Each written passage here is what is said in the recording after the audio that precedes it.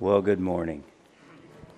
So whether you're here in the auditorium or down in the family room or watching from home or wherever you may be online, it's great to have you with us. And I have to ask a question. Are you your brother's keeper?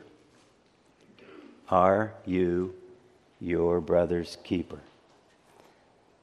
The question that we looked at, that Cain asked God when God questioned Cain about his brother Abel. Am I my brother's keeper? He said. And that was the question after he'd murdered his brother. Paul responds in Galatians chapter 6 and verse 1. We looked at that 2 weeks ago. Brothers and sisters, he says, if someone is caught in a sin, you who live by the Spirit should restore that person gently. Paul's answer to the question, am I my brother's keeper? Are you your brother's keeper? Is a definite yes. Each of us who know Jesus have the responsibility to serve, minister, help, encourage, disciple each other when we are overtaken in a sin. Paul responds to that question with a definite yes. And the question we may wonder as well is, did Paul practice what he preached? Did Paul believe that he had the responsibility to talk with the believer when they sinned? And again, the answer to that question is a most definite yes. In fact, in Galatians chapter 2 and verses 11 to 14, you don't need to turn there. You can write it down and check it out later if you'd like to check into all of what happened there. But Paul called out Peter. Peter was a hypocrite, Paul says, and he had to be called out because of his hypocrisy. And you can check out these verses to find out the details of that. But basically, Peter had been hanging out with the Gentiles there in the area of Galatia, the churches, and Paul challenged him because when some of the Jews came from Jerusalem, Pastor James' representatives from Jerusalem came. Peter changed his actions. He changed his perspective, and he no longer ate with the Gentiles. And this created a problem. In fact, these verses tell us that Barnabas even became a hypocrite. And Barnabas, of course, was used in a great way in the churches there as it began in the first century. We're told even in Antioch, where the Christians were first, or where the disciples were first called Christians, Barnabas had a significant role in that ministry. But Barnabas even got caught up in Peter's hypocrisy, and Paul had to deal with that sin in a public way. That was a big deal. Relationships are hard. We've been dealing with that. We've been talking about conflict in relationships. How do we respond? How do we deal with that? Friendships are even harder than just relationships, especially if you're going to be a real friend, if you're going to be a godly friend, if you're claiming somebody as a believer, as a friend. It gets tough. It gets sticky at times. It feels like relationships today are harder than they've ever been, huh? Why is that? Just a week or so ago, reading New Morning Mercies, Paul Tripp said this: why are our relationships such a struggle? Why do we have to strive to live in peace and harmony with those whom we say we love? Why are our relationships marked by so much conflict? Why do we experience so much irritation, hurt, and impatience? Why? as brothers and sisters in Christ? Simply put, the answer is sin. That's why. Sin. Small three-letter word that's really huge with influence. Sin. We're self-absorbed. We're self-focused. We're selfish. That's what sin does to us, even as believers. Listen, sin ruins relationships, right? You may not have thought about that like that, but when we have a relationship that is destroyed, whatever it may be a husband and wife, it may be something, it may be a breakup, a divorce, a separation, it may be parents and kids, it may be brothers and sisters with each other, it may be co-workers, it may be classmates, it may be teammates, whatever it is, sin ruins relationships. And that's really what James is talking about in those first couple of verses of James chapter 4. And I'd like to ask you to open your Bibles with me to James chapter 4. But when we understand sin creates conflict and arguments, sin makes living at peace with others and with God basically impossible. We've been saying this throughout our study, that sinful people tend to respond sinfully when sinned against. Sinful people tend to respond sinfully when sinned against. And we know that in relationships, conflict comes because of sin. So what do we do about it? How do we respond? How do we deal with that sin? How do we work through conflict in relationships? Well, in the first 3 chapters of James, back in the month of August, man, I can't believe it's going to be October this week. Wow, already. And when we began back in August, we started in James chapter 4, and we looked at the first 3 verses, and we saw when James asked, what causes fights and quarrels, arguments among you? Among you. He's not talking about a world war. He's not talking about the Roman Empire battling and they're fighting and conquering. He says, what causes fights and quarrels among you? He's talking to the believers. He's talking to churches. He's talking to those who know Jesus. And he says, don't they come from your desires that battle within you? We as individuals, where the problems begin. And we have been dealing with this idea. We're in this together. And today we're going to talk about the need to get serious about our relationship with God. As we've talked, as we've dealt with conflict in relationships, we've talked about the fact that we sin. In the midst of those relationships, we have to look at us first. We sin. And then, of course, because sinful people tend to respond sinfully when sinned against, we know that other people will sin against us. And in the midst of that, we talked about the need for us to be ready to confess, to admit, to acknowledge our own sin. We need to do that. There are times when we'll need to forgive somebody.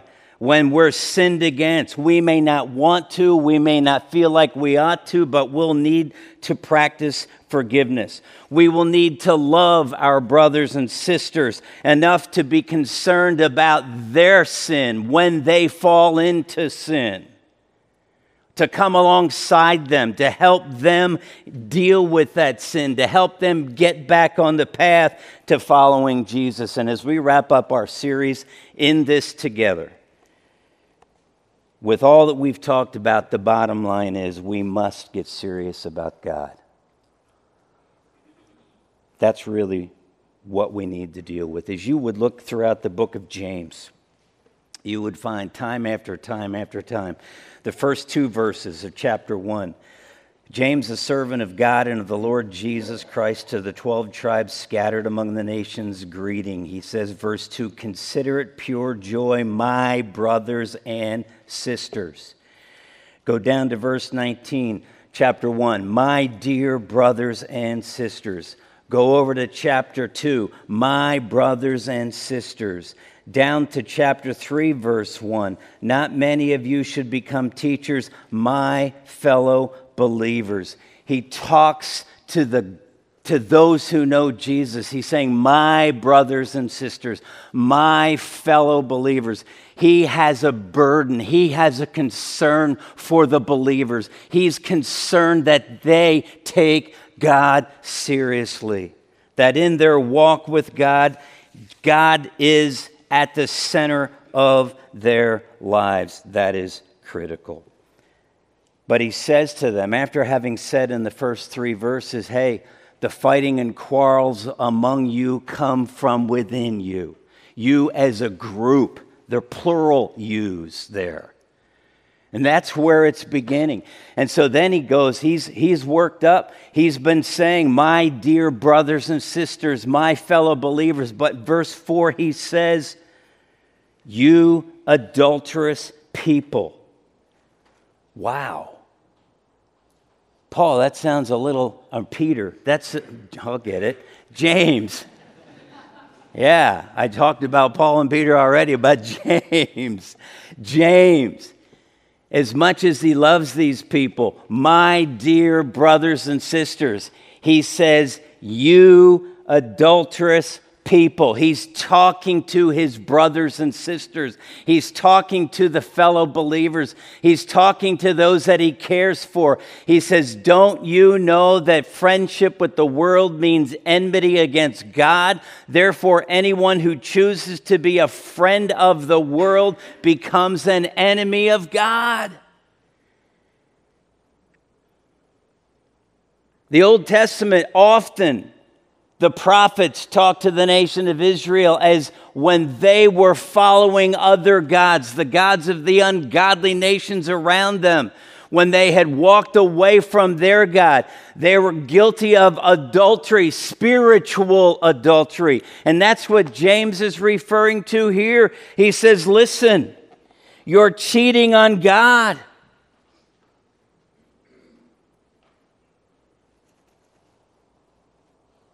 You said you were following Jesus.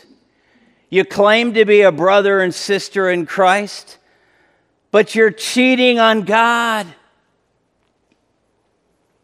You're an enemy of God. If you're a friend of the world, and what he was just talking about with all of the conflict and the fighting and the quarrel, and he said, so then you ask God, you don't get because you're asking for yourself. The indication seems certainly one of the deals that they were fighting is everybody wanted what they wanted. They were out after their own desires, potentially their own pleasures. And he says, you're involved, you adulterous people. You're chasing after the things of the world. You want what you want. And he says, if you're a friend of the world, you're an enemy of God. You can't be both. And throughout the James letter here, he talks about the wisdom of the world and the wisdom of God, and there's a contrast going on. And it's the pursuit of God versus the pursuit of the world. The world is that system that in which we live. We're not talking about the earth that we live on. We're talking about the system in which that is all around us, in our culture, in our world, in our country, that is opposed to God. We many times think of the world. We talk about people living in a worldly way, talking in a worldly way, dressing in a worldly way. It's not the external things, though it shows there, but it's in the heart. And the worldliness, the world system is everything that is completely opposed to God. That's what worldliness is. And he says, you're being friends with the world. You're choosing things that put you at odds with God. You're now an enemy of God if you want to be a friend of the world. Understand you're an enemy of God. you adulterous people. Wow, this is a bad situation, folks. This is not pretty. This is not how those who know Jesus ought to live. This is not how those who love Jesus ought to be living. This is not how those who are following Jesus ought to be acting. And as a result, James' heart is breaking. He's burdened. In fact, he says to these believers that he's calling adulterous people, he says, you're cheating on God, but understand, look at verse 6. He said, but he gives more grace. God is so patient. Peter dealt with that. But he says, God gives us more grace. That is why Scripture says God opposes the proud, but shows favor to the humble. God always provides the means necessary to follow Him. He says, I know you're involved in relationships with the world. You're acting like adulterers. You're involved in friendship with the world. You've now become enemies of God. But understand this, God gives more grace. Huh?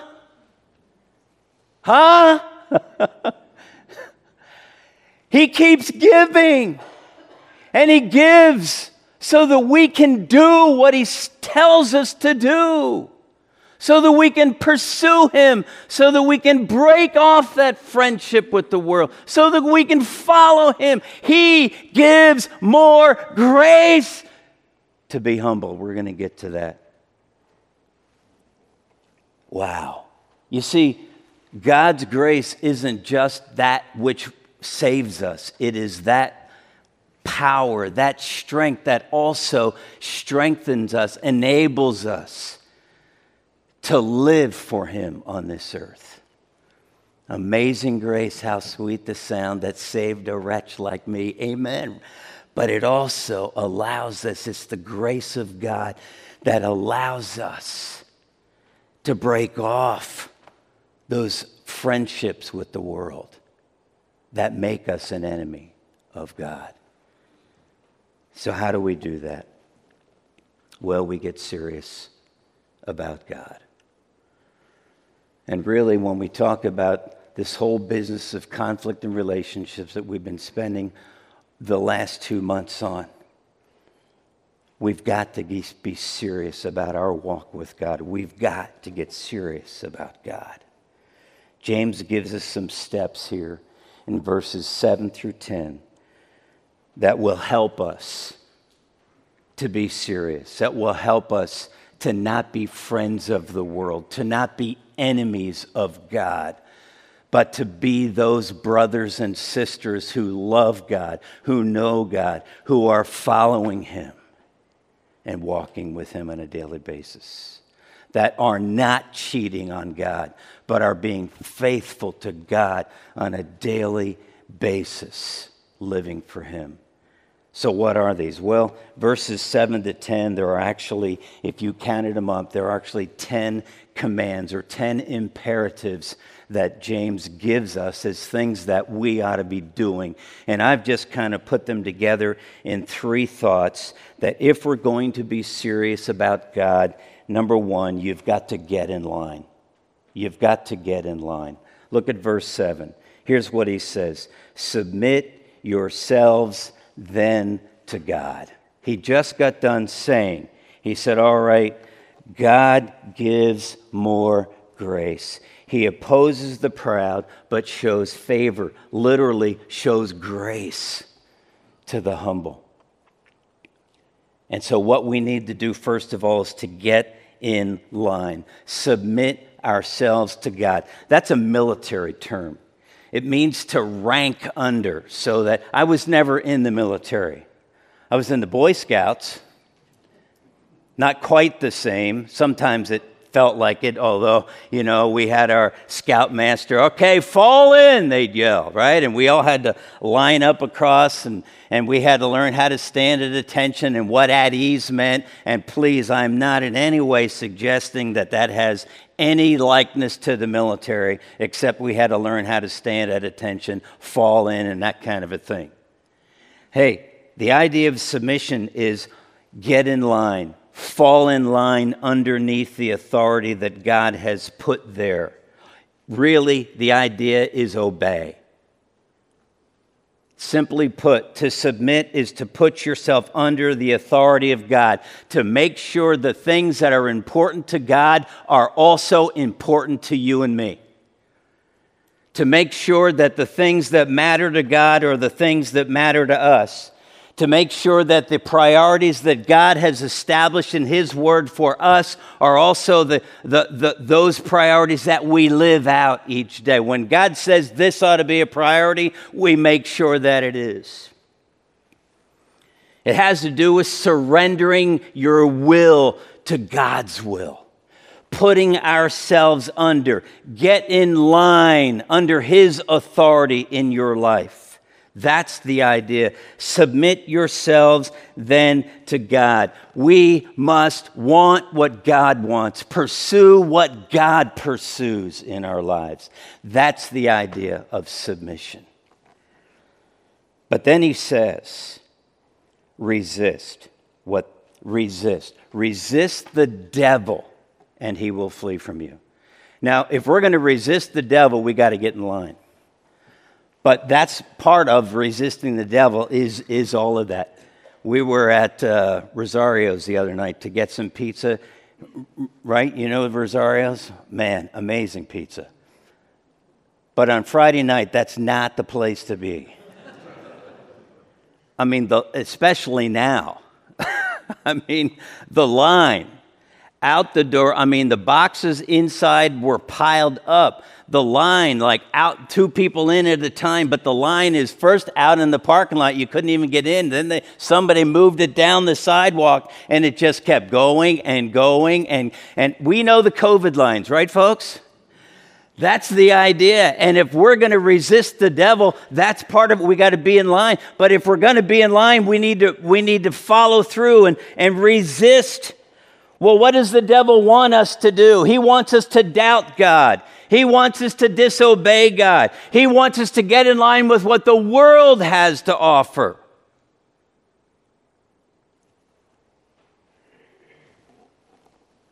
He wants us to cheat on God. He wants to divide our loyalties. He wants us to, verse 11, if you go down further, we're not going to jump into there. Brothers and sisters, there's the term again. Do not slander one another. Anyone who speaks against a brother or sister or judges them, speaks against the law and judges it. He's saying, hey, that's what the devil would want us to do. James says, resist the devil. The idea here is that if you resist the devil, and you should, he will flee. Yes, Satan is powerful. We know that. But if we resist, if we stand firm, and just check out, write it down and look at it later, 1 Peter chapter 5, verses 8 and 9. Resist, stand firm. That's when I never saw verse 9 like I just did this week. Verse 8 is, be careful. Satan, like a roaring lion, is walking about looking for someone as a believer to devour. The devil wants to destroy us like a roaring lion. He can't take our salvation, but he can make a mess of our lives. And that's where the conflict comes from. Check that out, but the idea is we must resist. We must stand firm against Satan. Don't argue with the devil. Don't try to rationalize. When you know it's sin, obey God. Do not fall in line with the devil. Resist the devil. Because the promise is, if we resist the devil, and we should, he will flee. He will flee. Critical that we understand that. Well, if we're going to fall or get in line, it will require that we also, number 2, get close. Get close. Close to God. That's the next step. Look at verse 8. Come near to God, and He will come near to you. Get close to God. Do you ever feel distant from God? You don't have to shake your head or don't raise your hand or anything. But we who know Jesus, if we're honest, there are times when we just feel miles away. Feel, I said. And maybe we actually are. We're still a child of God. But something has created distance.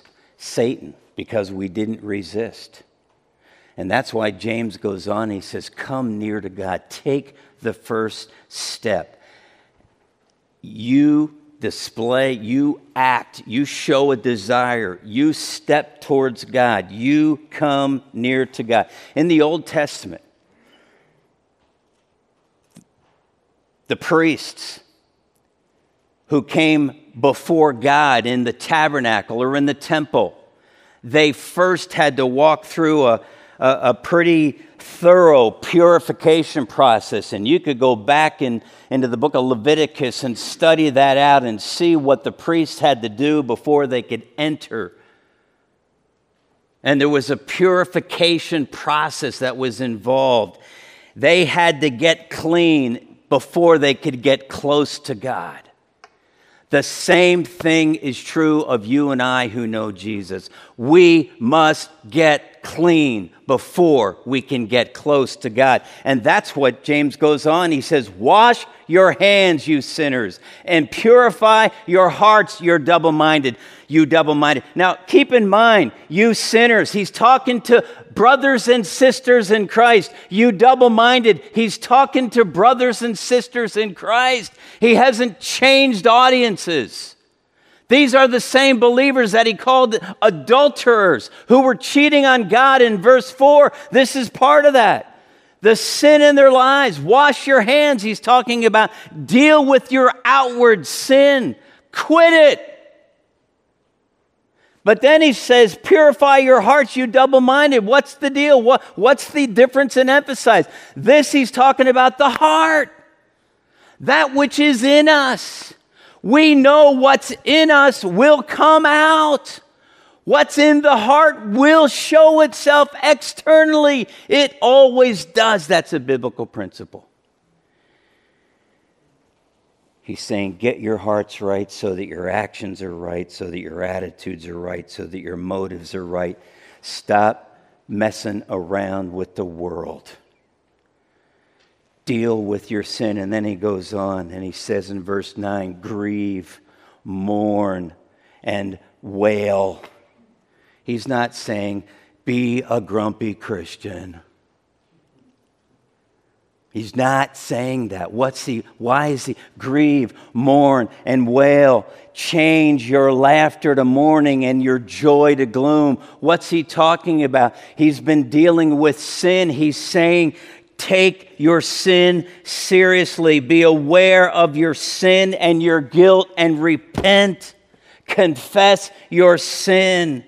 If you're going to get close to God, you've got to get clean. You can't just haphazardly, just kind of superficially look at your sin and, yeah, it's there. I'll get to it. Change your laughter to mourning, your joy to gloom. Take your sin seriously, because we can't get close to God if we're not clean. If we're not right with God, we can't get close to God.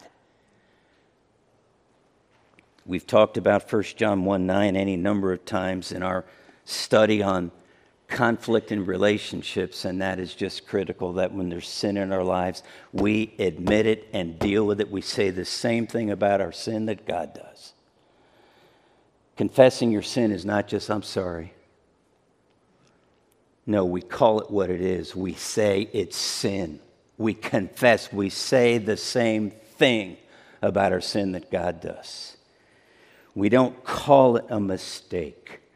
We don't call it oops. We call it sin. And that's a problem in our churches today. I mean, when he calls this group of people adulterers, that's who he's talking to. They're cheating on God. They've got other relationships. Deal with your sin. And the third step is, bottom line, you must get humble. Get in line. Submit and resist. Get close. Come near. Wash your hands. Purify your hearts. Get humble. Verse 10. Humble yourselves before the Lord, and he will lift you up. He will exalt you. Humility is the opposite of pride. He said that in verse 6 when he talked about an Old Testament verse, when he said God opposes the proud but shows favor to the humble. Humble yourselves before the Lord. That is the opposite of pride and selfishness. Humility assumes dealing with sin. Humility assumes repentance. Humility assumes that we've gotten clean. And sometimes we struggle with pride. It's because we're not dealing with the sin. We haven't gotten clean. That's why James says that first. In order to be humble, in order to put God before yourself, the idea literally is to make yourself low, to get down on your knees before God, if that's what you need to do. If you humble yourselves, and you should, he will lift you up. That's what James says. One of the writers that I looked at this week says this: humility is opposed to the attitude of reckless, arrogant indifference to God. Reckless, arrogant indifference to God. Are you indifferent in your relationship with God? You say, what do you mean? Is it just apathy? Is it just, well, so what? No big deal. Is it just it really doesn't matter one way or the other? Yeah, I get it, but indifferent to God, really, as brothers and sisters in Christ? Those who know God, listen, these verses, and it hit me as I was studying, this text, they're about God. They're about who God is and what he deserves. You say, well, wait a minute. It talks about quarreling and fighting amongst believers. Yes, it does. But why? Because they're not focused on God. The text is about God. The text is about how big is God.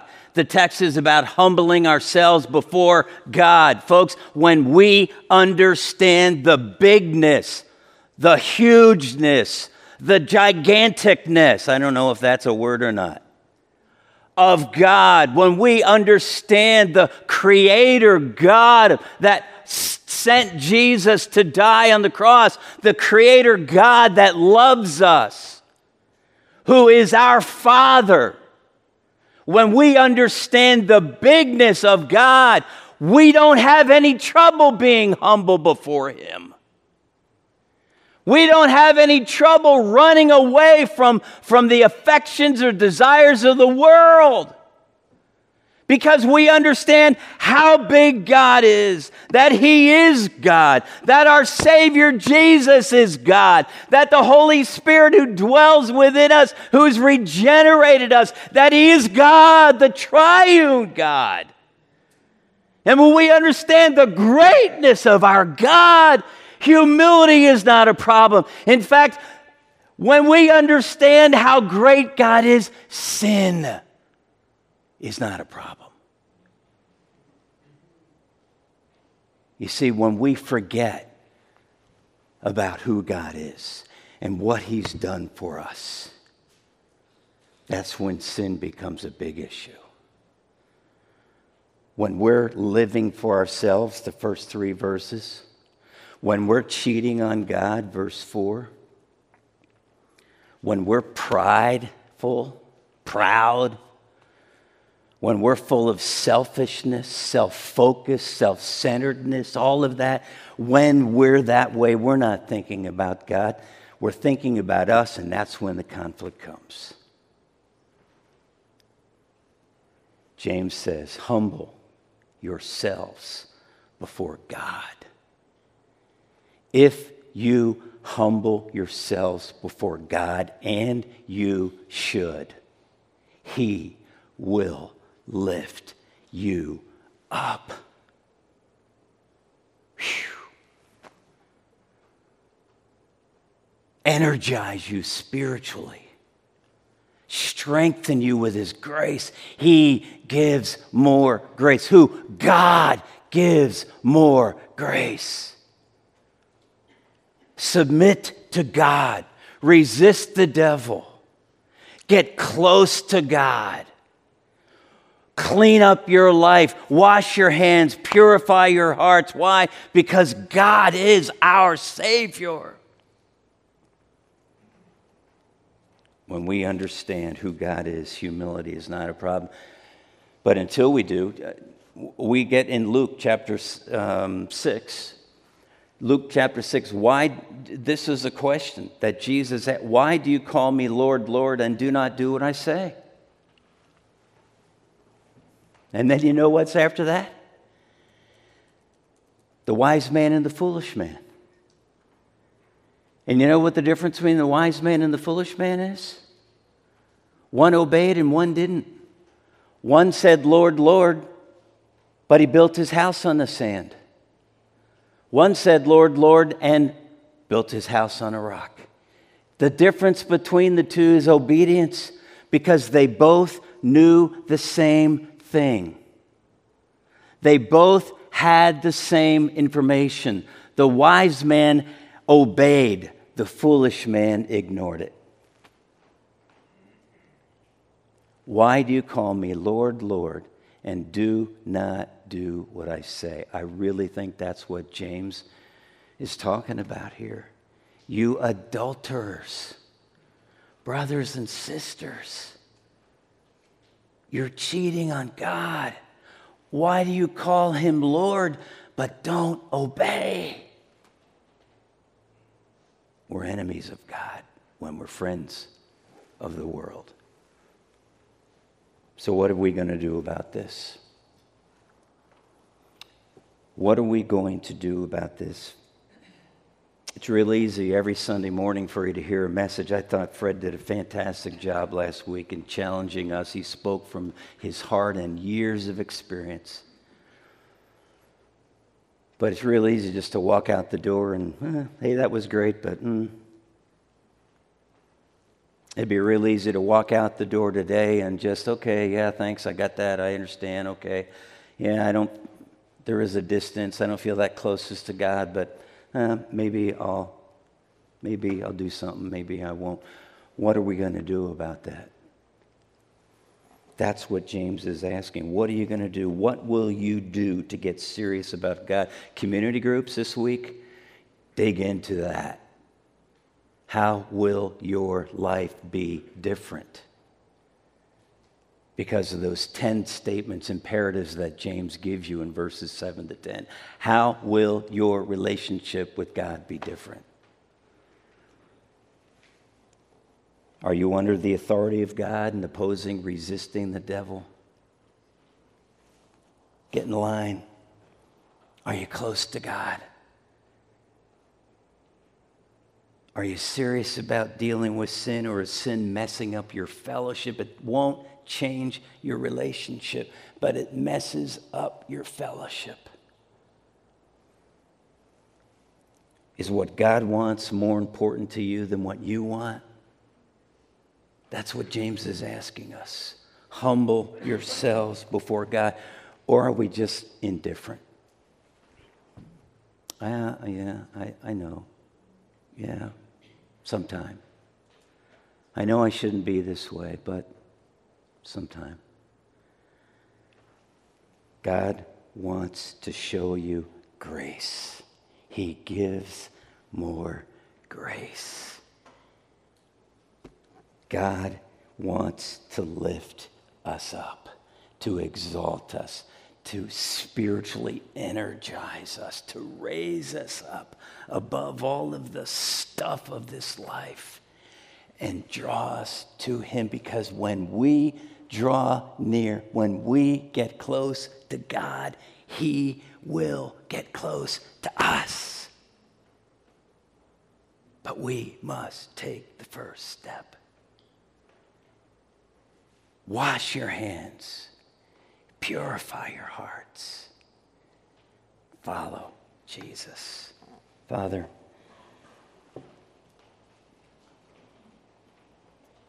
thank you for your unconditional love. Thank you for your patience with me.